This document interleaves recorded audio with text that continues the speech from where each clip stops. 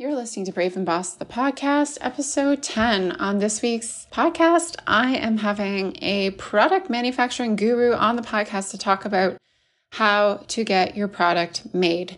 So if you have a brilliant idea, either to extend your product line, or maybe you're thinking of launching a new business, or you want some tips on how to take some of your products to market and get a better price from a costing standpoint, she's got all the goods. So let's get into it.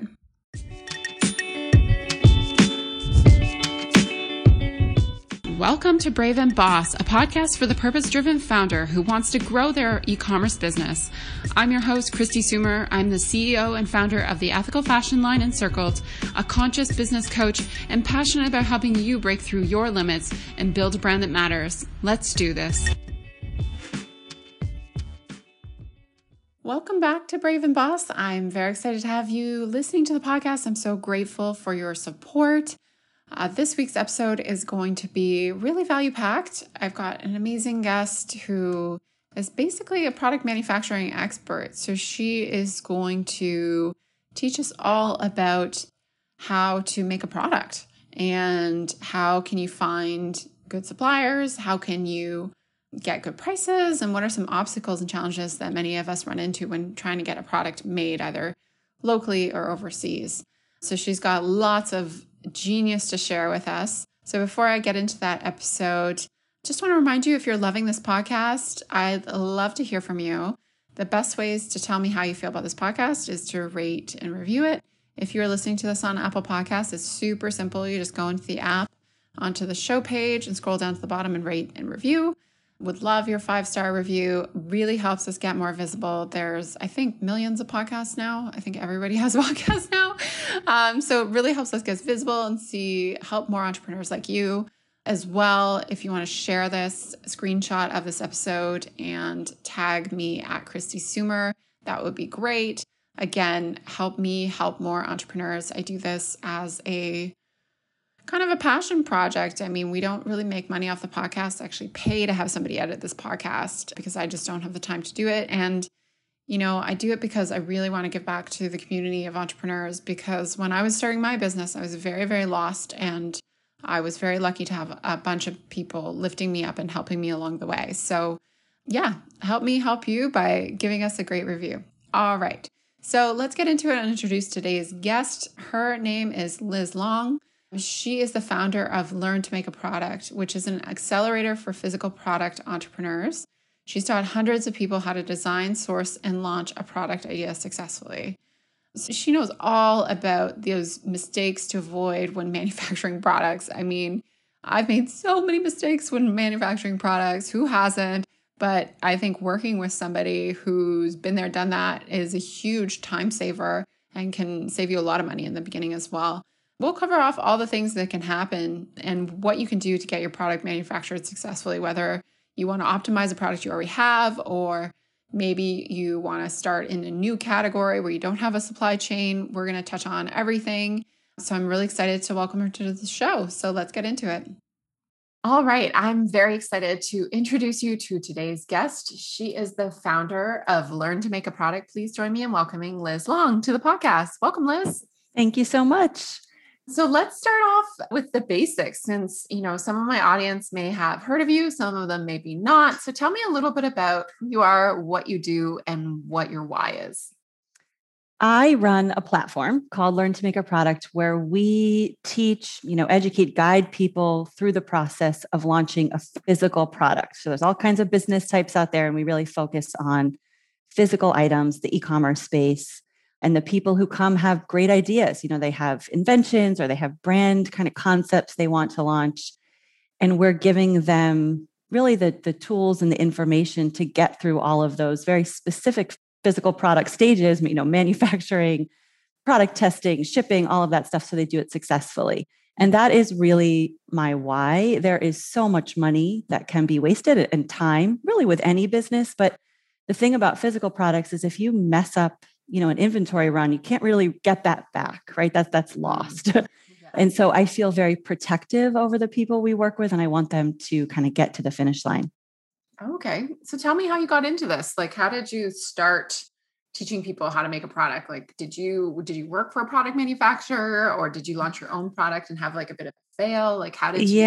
Yeah, kind of. I did. I had a success and a fail. So we were one of the first reusable bag companies, the first business I launched. And so it was before, paper and plastic bag, like replacing paper and plastic bags was a thing. And as a result, we got a lot of business from very large companies all around the world that were ordering these bags. But it was me, like as a just graduated college student, working with factories, and I didn't really know what I was doing. So we'd get an order of like 50, 100,000 bags, and I would sometimes mess it up. I mean, we had really, really stressful experiences. And so while it was kind of a commercial success on the front end, on the back end, it was a little more chaotic.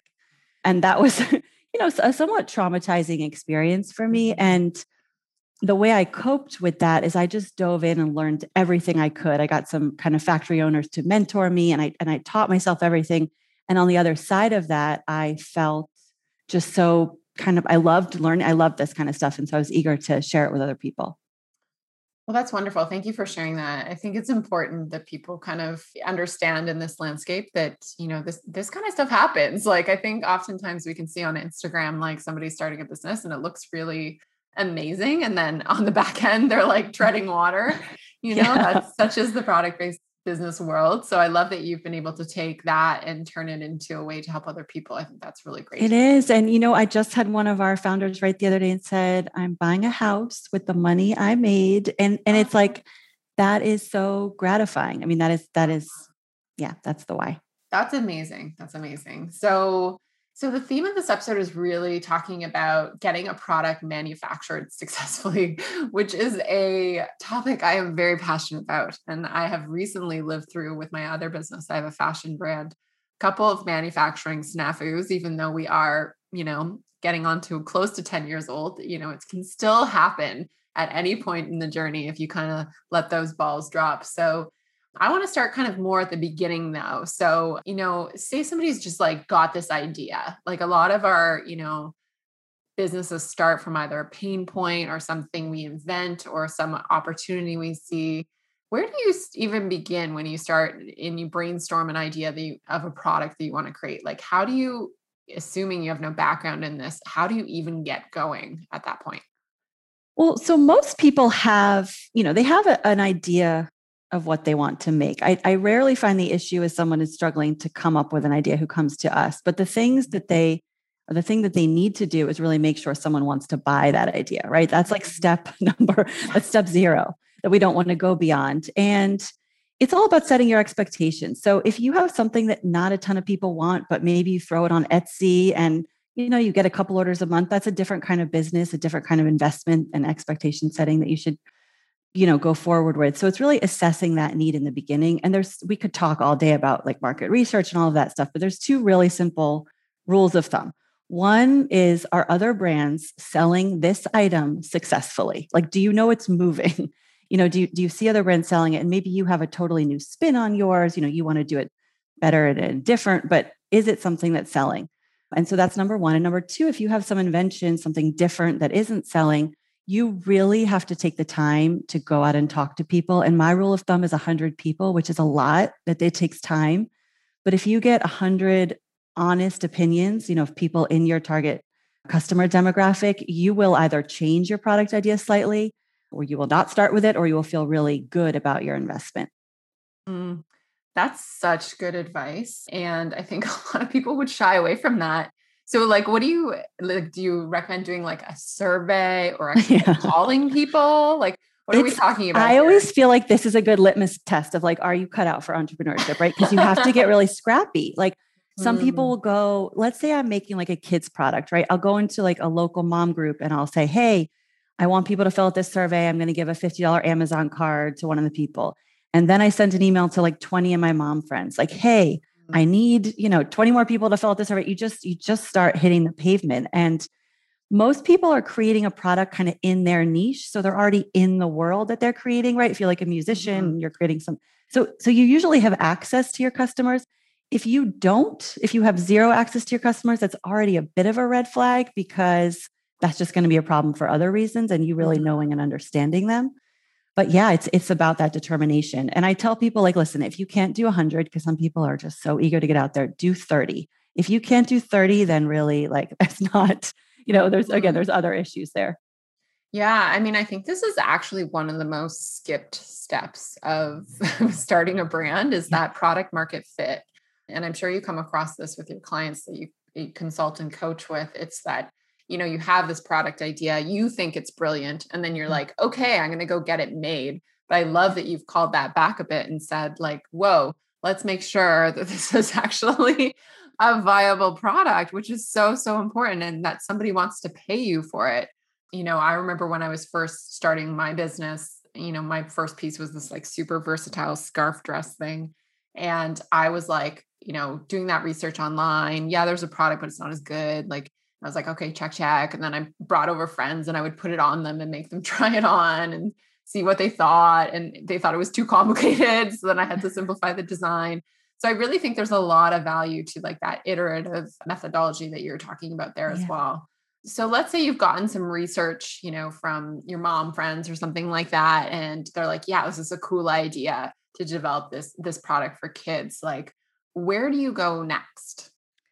So typically we'd start the sourcing process, but and by sourcing, I mean finding a manufacturer, but there is one other kind of like homeworky step that I don't like people to skip. And that is just understanding what will be required of you either financially and or skill wise, right? Because some people can do some things themselves and they don't have to pay for it to make this a sellable item. And there's two buckets that we need to fill there. The first is actually physically producing the item. So that requires going to manufacturers, and we'll talk a bit more about that, but just getting some base pricing. So, like, okay, about $5,000 or about $10,000, some basic pricing of what it will cost to make your item. But the second bucket is, how are you going to brand it? How are you going to photograph it? If you're getting up your Shopify site, you're probably going to need a little bit of custom development. Like we want to do a back of the napkin kind of, some addition and checking off those items, because some people come and they're like, I was not planning on this, right? This was like way more than I anticipated. And the problem becomes if they don't do that research up front, they might go and make the item and spend their money there, but they're really not set up to sell because they're not positioning it well. It's, you have to have a beautiful product. You have to describe, there's all sorts of steps. And so they kind of shoot themselves in the foot because they spend all this money on getting it made and they just really didn't anticipate the cost to actually sell it. So we just like to have a realistic understanding. And I'm never someone who says, if you don't have the money, you shouldn't make this thing, right? There's always ways to kind of budget over time, to do it more slowly, to crowdfund, but you just need to know what you're getting into. Yeah, I think that's a great point. And like, that's definitely a barrier, I think, to a lot of people starting up is the funding. And I was actually just talking to a friend about this who has an existing business because, there's so much that needs to go into making inventory and whatnot. So, and especially for certain products where you just don't have the luxury of making like 10 pieces to start or 100 pieces to start. So what's your best advice for like scaling up? Because, I often have told people, start slow and then scale up with what it works. Like, do you recommend that people start with one or two products and kind of scale up? Or is it best to go into the market with like a broader product offering, or does it really depend? It depends, because if you have some sort of invention, I'm thinking of someone I'm working with right now who's making like kind of a device for sleeping, right? She doesn't need a whole bunch of products. She might add on supplemental stuff, but her site, her web experience where most people find her can kind of hold that. If you are making an apparel line, let's say, and you launch with like one dress, that's probably going to be a problem because people just aren't used to, it's going to feel really thin. So that usually requires you getting some feedback about really what your kind of ideal offering is. Yeah, I mean, that's a good point too. I think, what are you bringing to the consumer? What do you need to get there? Absolutely. So tell me a little bit more about what are some of the key challenges that people run into when starting to manufacture a product?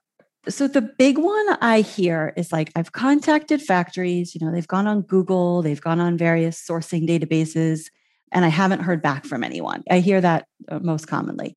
And that is usually not because suppliers are ignoring you, although that is one of the reasons, but there's three reasons that's usually happening and we can troubleshoot it pretty easily.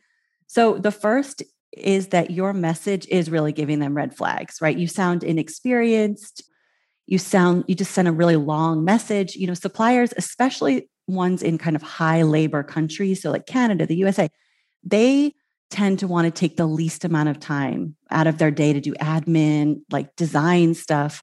I find people overseas are a little bit more willing to do that where labor is a bit cheaper. But if they, all in all, if they sense you're going to be a drag on my time, they're just not going to prioritize getting back to you, right? They're not there to educate you. They're to like assemble and replicate your product. So that's number one. We want to sound really good and we want to be short and clear. And we have a download on our site that gives you a template that you can use that's really helpful.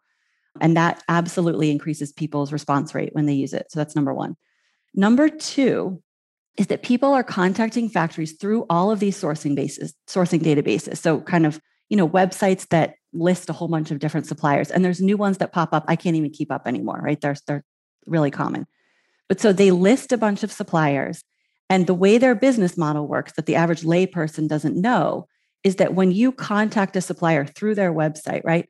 Not all those suppliers have a subscription to this company's website. That supplier then gets a little message on the back end that says, hey, you've had 5 inquiries today, sign up for one of our plans, right? So you're not hearing back from those suppliers because they never got the message in the first place. Does that make sense? It's like a weird, just a weird totally. A business model thing. So I always suggest if you are looking for suppliers on sourcing databases, go find their actual website. Use the database as a great way to filter and find names, but contact them through their actual website and make a phone call, right? Say, what's the best email?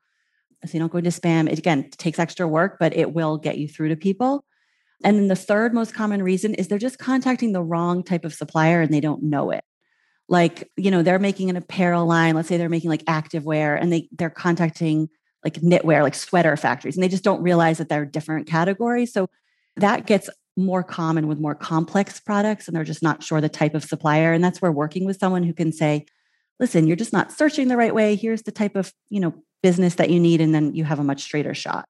Yeah, that's such a big thing. It's like running a gauntlet trying to find a manufacturer. Like I've told the story often about like finding my first manufacturer and how many people like kicked me out of their factories because they didn't want to make my product.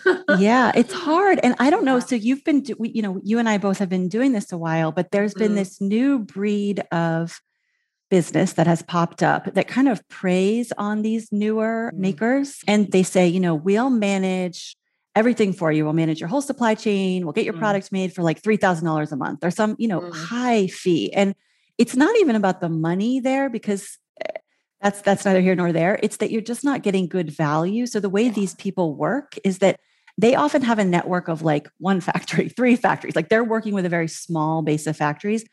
And so if that factory doesn't specialize in your product, you come up against some material constraint, you're stuck. And I see this happen regularly. And then beyond that, you just don't have direct control over your own supply chain and you can't move as easily. Like if all the components and parts, like, you were talking about the scarf dress, like the fabric and the labels and the sewing. If someone controls all of that, let's say you want to swap out one of those kind of nodules on the nodes on the chain, you have to start from scratch again, right? Whereas if you've sourced each of those individually, you have that control. So it's not to say you shouldn't get guidance with setting up your supply chain. That's, what we do. But the purpose is putting the person in direct contact with these suppliers. And then the final thing I'll say is once you learn how to do it once, right? When you really muscle through, I feel like that's a theme we're coming on in this conversation. Like when you muscle through and do it once, it's going to be so much easier for all the future products you launch because you'll be comfortable. You'll know what to do. People pay those exorbitant fees because they're scared. And that's why those people offer it in the first place. So yeah, I'm pretty, I don't love that. Yeah. I mean, I guess that's why kind of your business exists is like to help people through that. And I mean, I do some coaching and I've had some coaching clients engage with those types of full package, almost like hybrid consultancy intermediaries of, production, design, whatever. And they are very expensive. And you're right, you lose that ownership over the supply chain. And then you're paying more for your product because they're getting a markup probably on every single unit.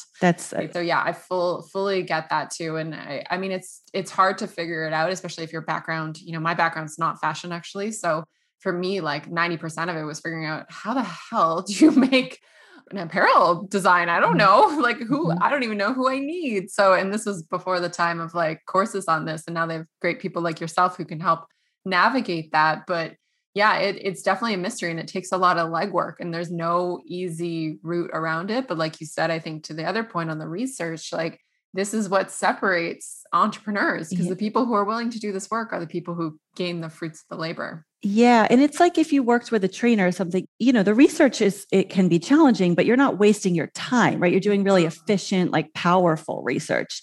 Whereas when you're just spinning your wheel. So it's important to know what, you should be focused on. Yeah, absolutely. So I want to talk a little bit about pricing because I think this is an interesting point that I'd love to get your perspective on. So when you're just starting to work with a manufacturer and you want to negotiate pricing, do you have any tips or tricks for going in to negotiate pricing? Like, should you already kind of have a cost in mind or give them a range or a minimum? I don't like to give them a number up front. So I like to go out and get 3 to 5 reference prices, right? We won't usually negotiate unless we're confident that the landscape is indicating that the price should be lower, right? And you'll get that through that research. And then the second thing is we'll always ask the supplier, is there something about the design that could be made more efficient? And you'd be amazed that they didn't tell you up front. It seems like, well, why wouldn't they share that information? But they won't always. They're busy. And so we always want to investigate that kind of low-hanging fruit. But when we do have those reference prices and it's a supplier we like, we'll go and say, hey, well, just be really honest. I find that's the most effective way to do it.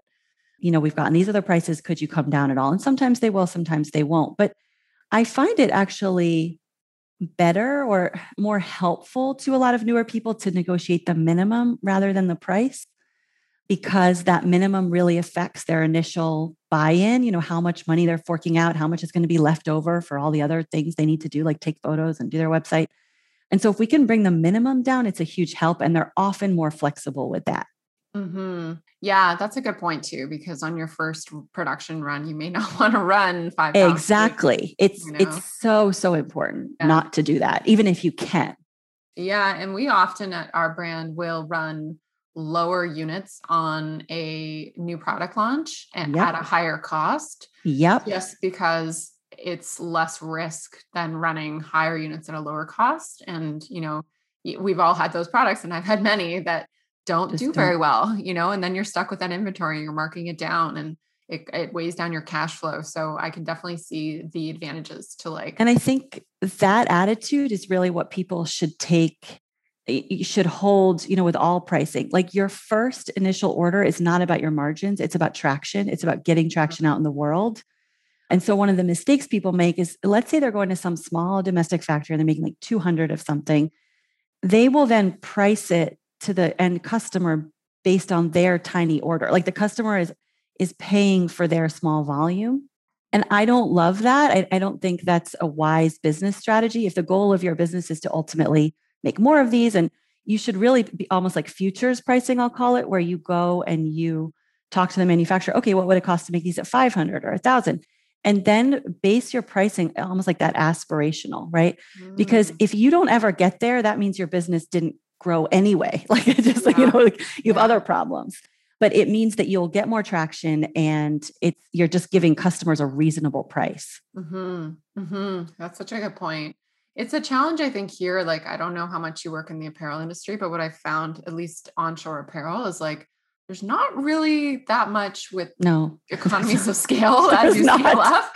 Yes. So I think it's also sometimes it's hard at the beginning. Now I know, like if I move manufacturers, I can save 15% by going from this person to this person and increasing our volumes. But within that person, like to get up to 10,000 units, I'm not saving that much money, to be honest. It's hard with onshore, I think, but like definitely you can move around. That's like the biggest opportunity, I think, is taking your production to a place that's more suitable for scaling sometimes too. It is. And my mental model is usually, start domestic, go overseas for some product categories. And so when we do that research, we'll research the overseas cost, even if they have no intention of doing it their first year, kind of phase one of their business, but then they're kind of comfortable knowing their destination. Right.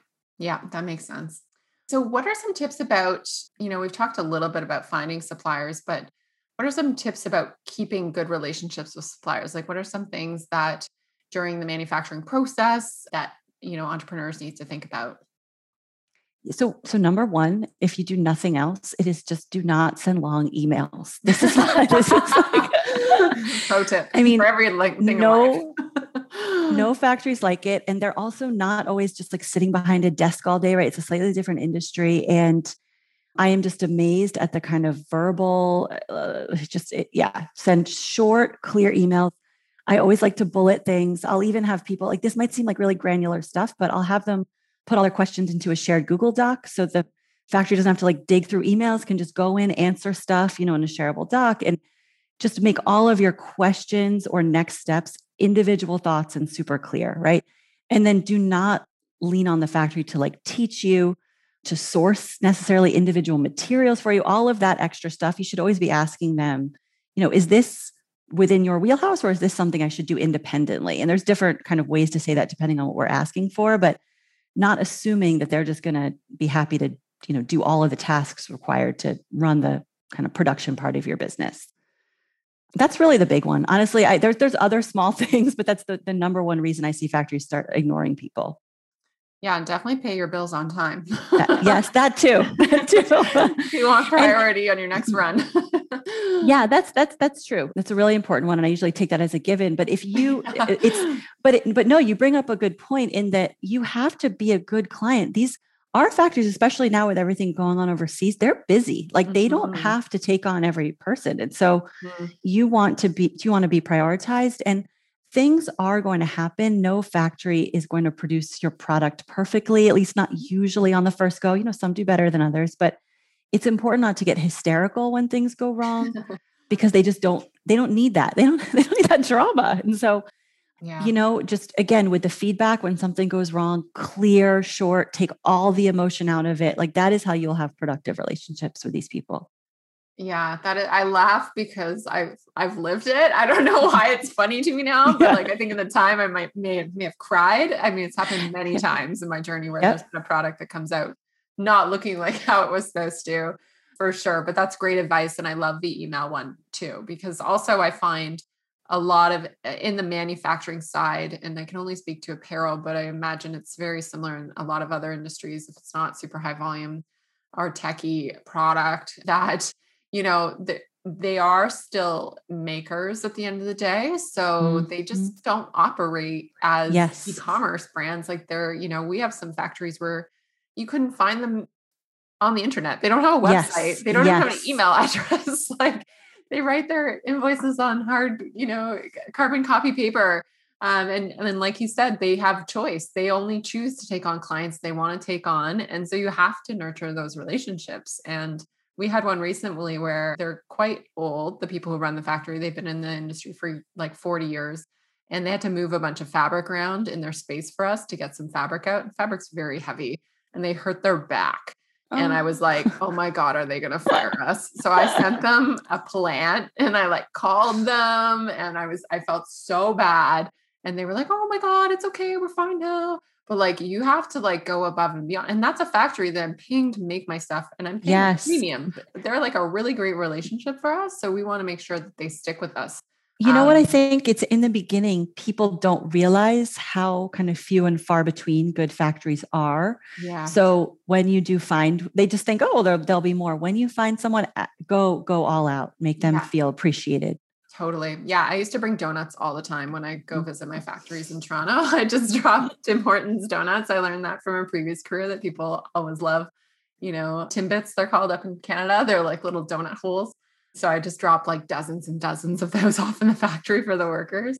And it's just like a little thing, but it's, letting them know you're thinking about them. It's a thoughtful gesture. So yeah, that's definitely something to invest in for sure. So before we get to the hot seat questions, I just want to ask, are there any tools or apps that you swear by for managing product manufacturing or that process?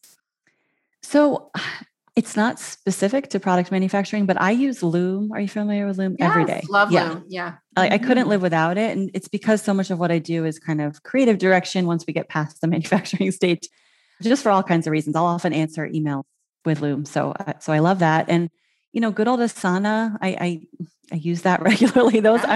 kind of boring, those are my favorites.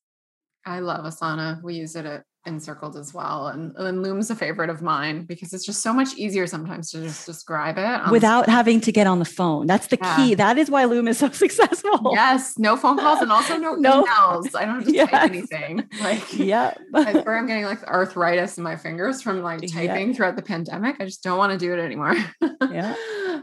So tell me what's next for you. Like, what are you working on right now? And like, how do people work with you? So I am working on putting together a resource center so that people can come, and there'll be so many kind of snippet type videos and podcast, like just all sorts of content that they can use to teach themselves about where they are specifically in the process. So that's the big goal. And the way people work with us now is we just have a membership package where they get access to some consulting. They get access to all our like tools and templates and factory lists and all of that good stuff. Great. Well, that sounds awesome. So we'll definitely get those links before we wrap up, and we'll make sure we put them in the show notes. So let's get into a couple of hot seat questions before we go. So what's one non-negotiable step in your morning routine? Okay. So I have been worked for myself for a long time, multiple businesses. I'm very careful with how I manage my money. And every single morning I sit down, I'm in the bank account, I'm transferring this and that. Like I never don't do it. Even on Sundays. I've never had anybody say that, but I am impressed. Yeah. Well, it's also because, like when you pay your own taxes, like I have to put that somewhere. Yeah. So just of many years of just having a lot happen, that's really given me a beautiful flow, and I love it. So it's my way to start the day. Awesome. What's your favorite business book that you've ever read?